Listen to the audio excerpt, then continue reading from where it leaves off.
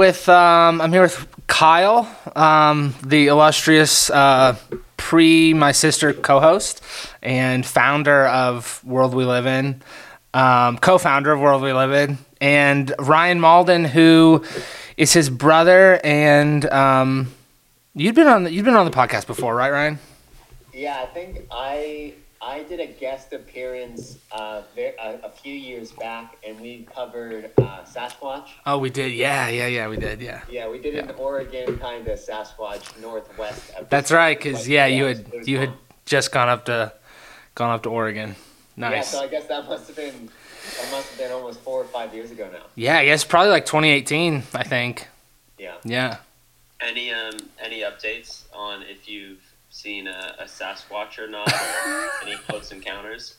Have not seen a Sasquatch. Damn. No close encounters. However, there are still reportings in the local media. Oh, wow. Okay. I guess we'll have to check back in another 5 years and see if anything's changed. Yeah. Damn. Well, I'm Kyle for the topic today. I just sent it to you on Twitter. Great.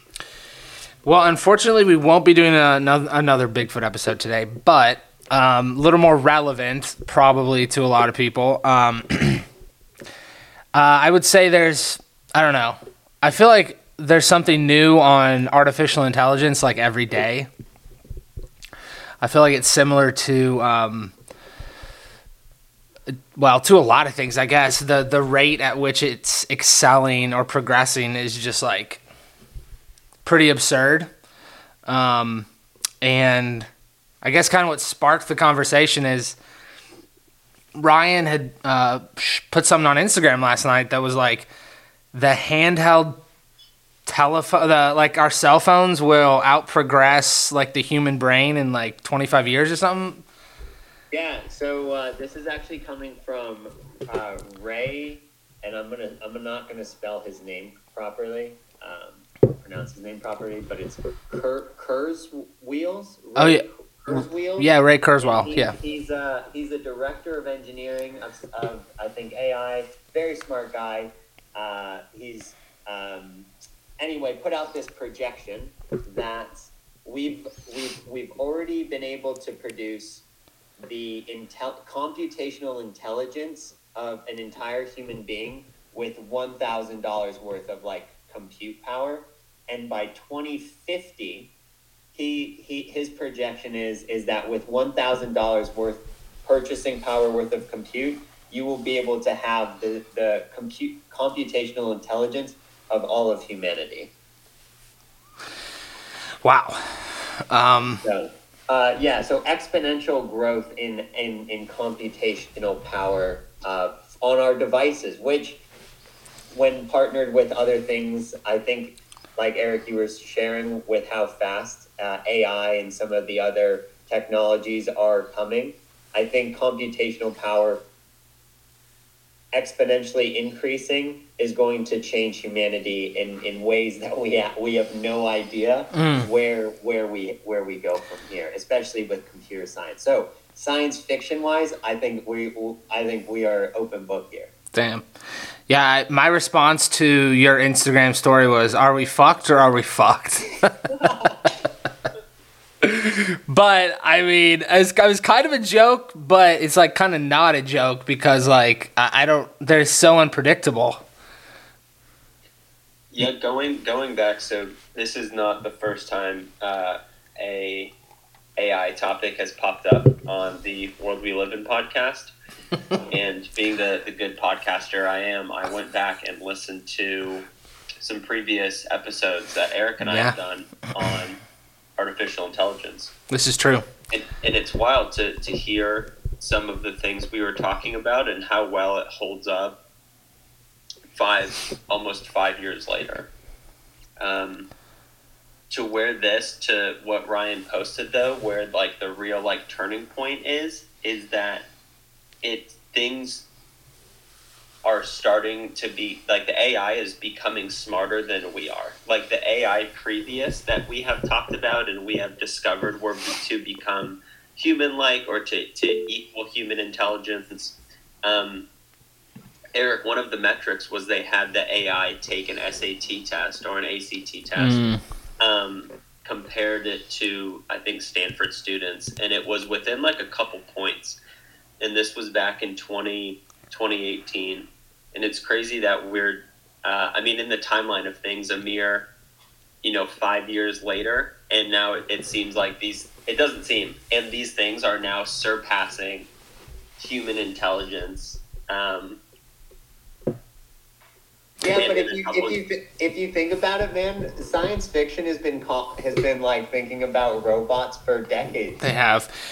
Yeah, they have. I mean, there were people in the 50s saying that we would have like flying cars and live in like these massive, like, it looks like Halo. Jetsons. Yeah, the Jetsons. Yeah, exactly. So, I mean, they have been very wrong. Science fiction has been very wrong, but I was gonna say, you know what killed the Jetsons and like science fiction dream is computers. Is we all sit inside instead of having innovative stuff and like doing stuff to like our homes or like have flying cars. We're happy sitting on the computers using being entertained that way. Do you think that this is because it's phase one of the AI revolution? That what is? Could you be more specific? Phase one is humans building the infrastructure for AI to learn how to build the infrastructure to then take over. It makes sense. Like I guess that is what's happening. I think one thing that we'll see is from like AI and like shared compute is that they're able to like, the computers will be able to communicate with each other. So instead of having everything on siloed compute or like data silos, all of it will be able to communicate together, to where you're able to create a much more like harmonious environment. Like a hive mind type of thing? Honestly, yeah, it's like those weird IBM commercials where it's like Power Your Business by IBM, and they show those huge, IBM by Watson, those huge data centers, and you're like, who in the world? I don't need this to power my small antique stamps business.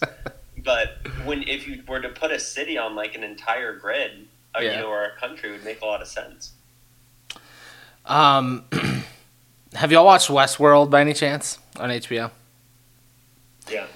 Yeah, it's like I guess that's a very extreme example, obviously, where AI takes over, like designed in human form. But the thing, I don't know, it was kind of a confusing series to me, like, and I also don't think the showrunners did a great job of tying up a lot of loose ends. But That's why it got canceled. Yeah. Yeah. Season 3, or was it 3 seasons or 4 seasons? I can't remember. I think it was 4. Yeah. But I guess the question I always had is like, if humans created AI, isn't AI at fault for the same things that humanity would be at fault for? So like, because if we design it, then we design it with all of our faults. All of the biases. Everything. So like, unless it's like, I don't know. I guess it could learn out biases, but I don't even. So this is where my like opening monologue kind of gets into it, is because these things would be learning past human understanding or like brain power or comprehension. I don't know if you.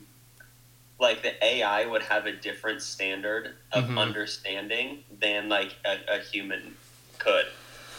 Okay, got it. Does that make sense? Like it's thinking, and if it can surpass our brain power, it would be looking at problems and thinking of things that humans could not physically understand. Yep. Also, Rick and Morty did an episode about this as well. Oh yeah.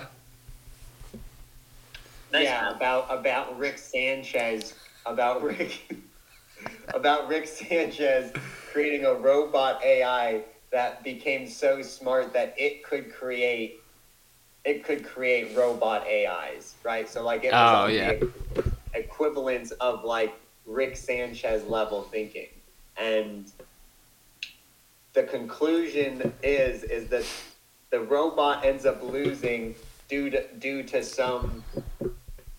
Oh, I'd have to rewatch the episode. Yeah.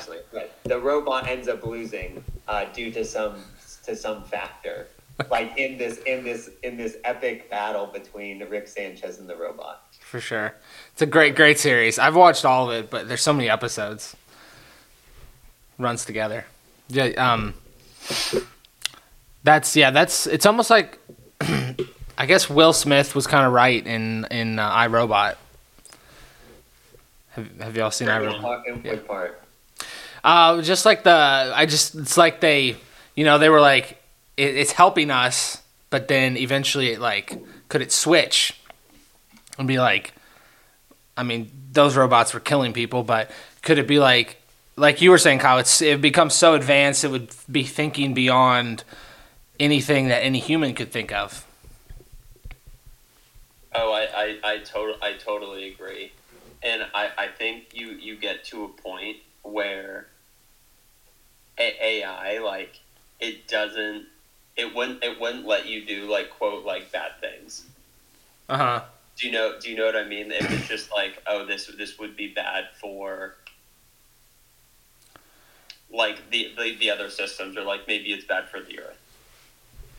No, but see, then I think Eric's right. I think that our biases that we program into it at the beginning then do have an influence, right? Because then, or are you saying that the AI would learn and it would reprogram itself? I think that's what machine learning is the learning part. Like, you can program it a certain way, and then I think it'll get to a point naturally where machine unlearns and then relearns.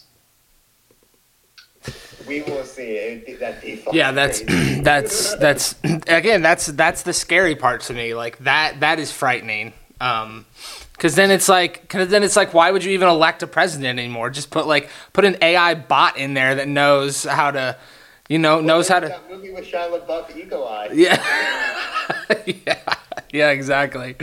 We're just naming all the shitty sci-fi movies. iRobot, Eagle Eye. This podcast is just a compilation of movies, of sci-fi movies from like 2003 to 2015. Yeah, exactly.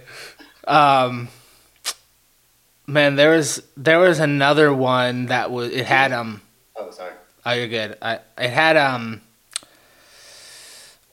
remember the guy's name, but it was like everybody like hooked into like basically like a robot that went out in public, so everyone was like stuck in their houses, and they like hooked into this robot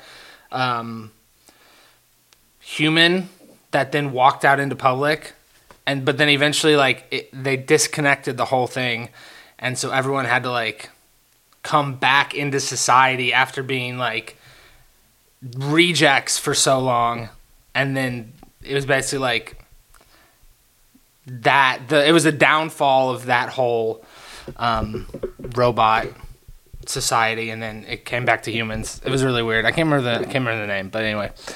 That sounds like 2020 to 2021. Yeah, seriously. People needing to get reintroduced into society, and there was like someone on an airplane trying to like fight a stewardess every week. Yeah. No, but that actually happened. Yes. Oh yeah. Yeah. Oh, yeah. Dude, one thing that I think is super interesting too is the stuff about AI is Chat GPT surpassed 1 million users within 5 days. It took less than a week for there to be 1 million users. Kyle, explain what that is. Oh yeah, so Chat GPT is it's a chatbot that is made by OpenAI. It's kind of like Google, but it can write anything like you can say like write me like a Christmas story with me as the main character, like Eric and Ryan as well, and have it be written by Dr. Seuss. And it'll with that prompt, it'll shoot you back out a short story about the three of us, like Dr. Seuss wrote it. That's or right. You can, yeah. Or I've heard, people say, giving it prompts like write a movie, like a sequel to the Entourage movie or something. Just really anything. Any prompt. And anyway, it passed over 1 million users within 5 days. Damn. That is that's pretty. You actually sent me a couple of those. I remember they weren't bad. Yeah, they weren't. It's only getting better. Yeah. I was gonna say that's the beta. The beta version is free. I looked up a little into OpenAI, the company behind ChatGPT, ChatGPT. They also have a generative art product called Dolly. The CEO of OpenAI, his name is Sam Altman. Investor in OpenAI, Elon Musk. Oh fuck! Not surprising. Pledged $1 billion to the company. Oh my god! Wow. That is crazy. I heard a thing about how there was a book written in like 1953 or something about this colony on Mars. And in the book, the character who was leading the colony, his name was Elon. Coincidence? Coincidence? I don't know. Well, I guess we'll find out. Yeah, but the chat GPT, Kyle, that's fascinating. Mm-hmm. And did you see that they were thinking about watermarking all the responses so kids can't rip the answers and put it into homework and stuff? Damn. I did not see that, but there's always a way for a crafty student. I mean, dude, if all you have to do is retype it from the still saves you time. You can have Google read it and then auto dictate onto a doc. I'm playing 4D chess, all right? Not that I would do any of these things. My friends. I've got a friend. I heard a guy once. Yeah. I was gonna say it's really fascinating to me that it seems like there is like this sort of like tolerance and wait for this level of technology that people are using it and are interested. Yeah. Ryan, have you used it or Eric, have you? Just for like simple like question and responses, and then reading online, but not like for anything serious. Yeah, I've not done the one you're talking about, Kyle. I did the what was the company called? It was through like Discord, and you could like it was pictures. But you could like type in descriptions through Discord. You had like 25 free things, and you could type it in. The pictures were insane. Like I couldn't get like really really good ones, but there were some people on the Discord channels that were just like, I mean, it was the artwork was insane. Yeah.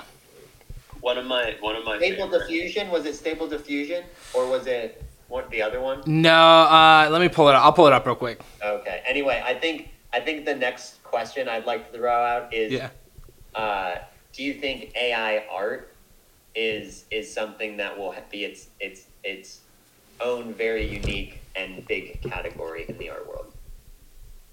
It was called. I totally do. Yeah. Mm-hmm. Yeah, I think so. It was called Midjourney. Midjourney. Yeah.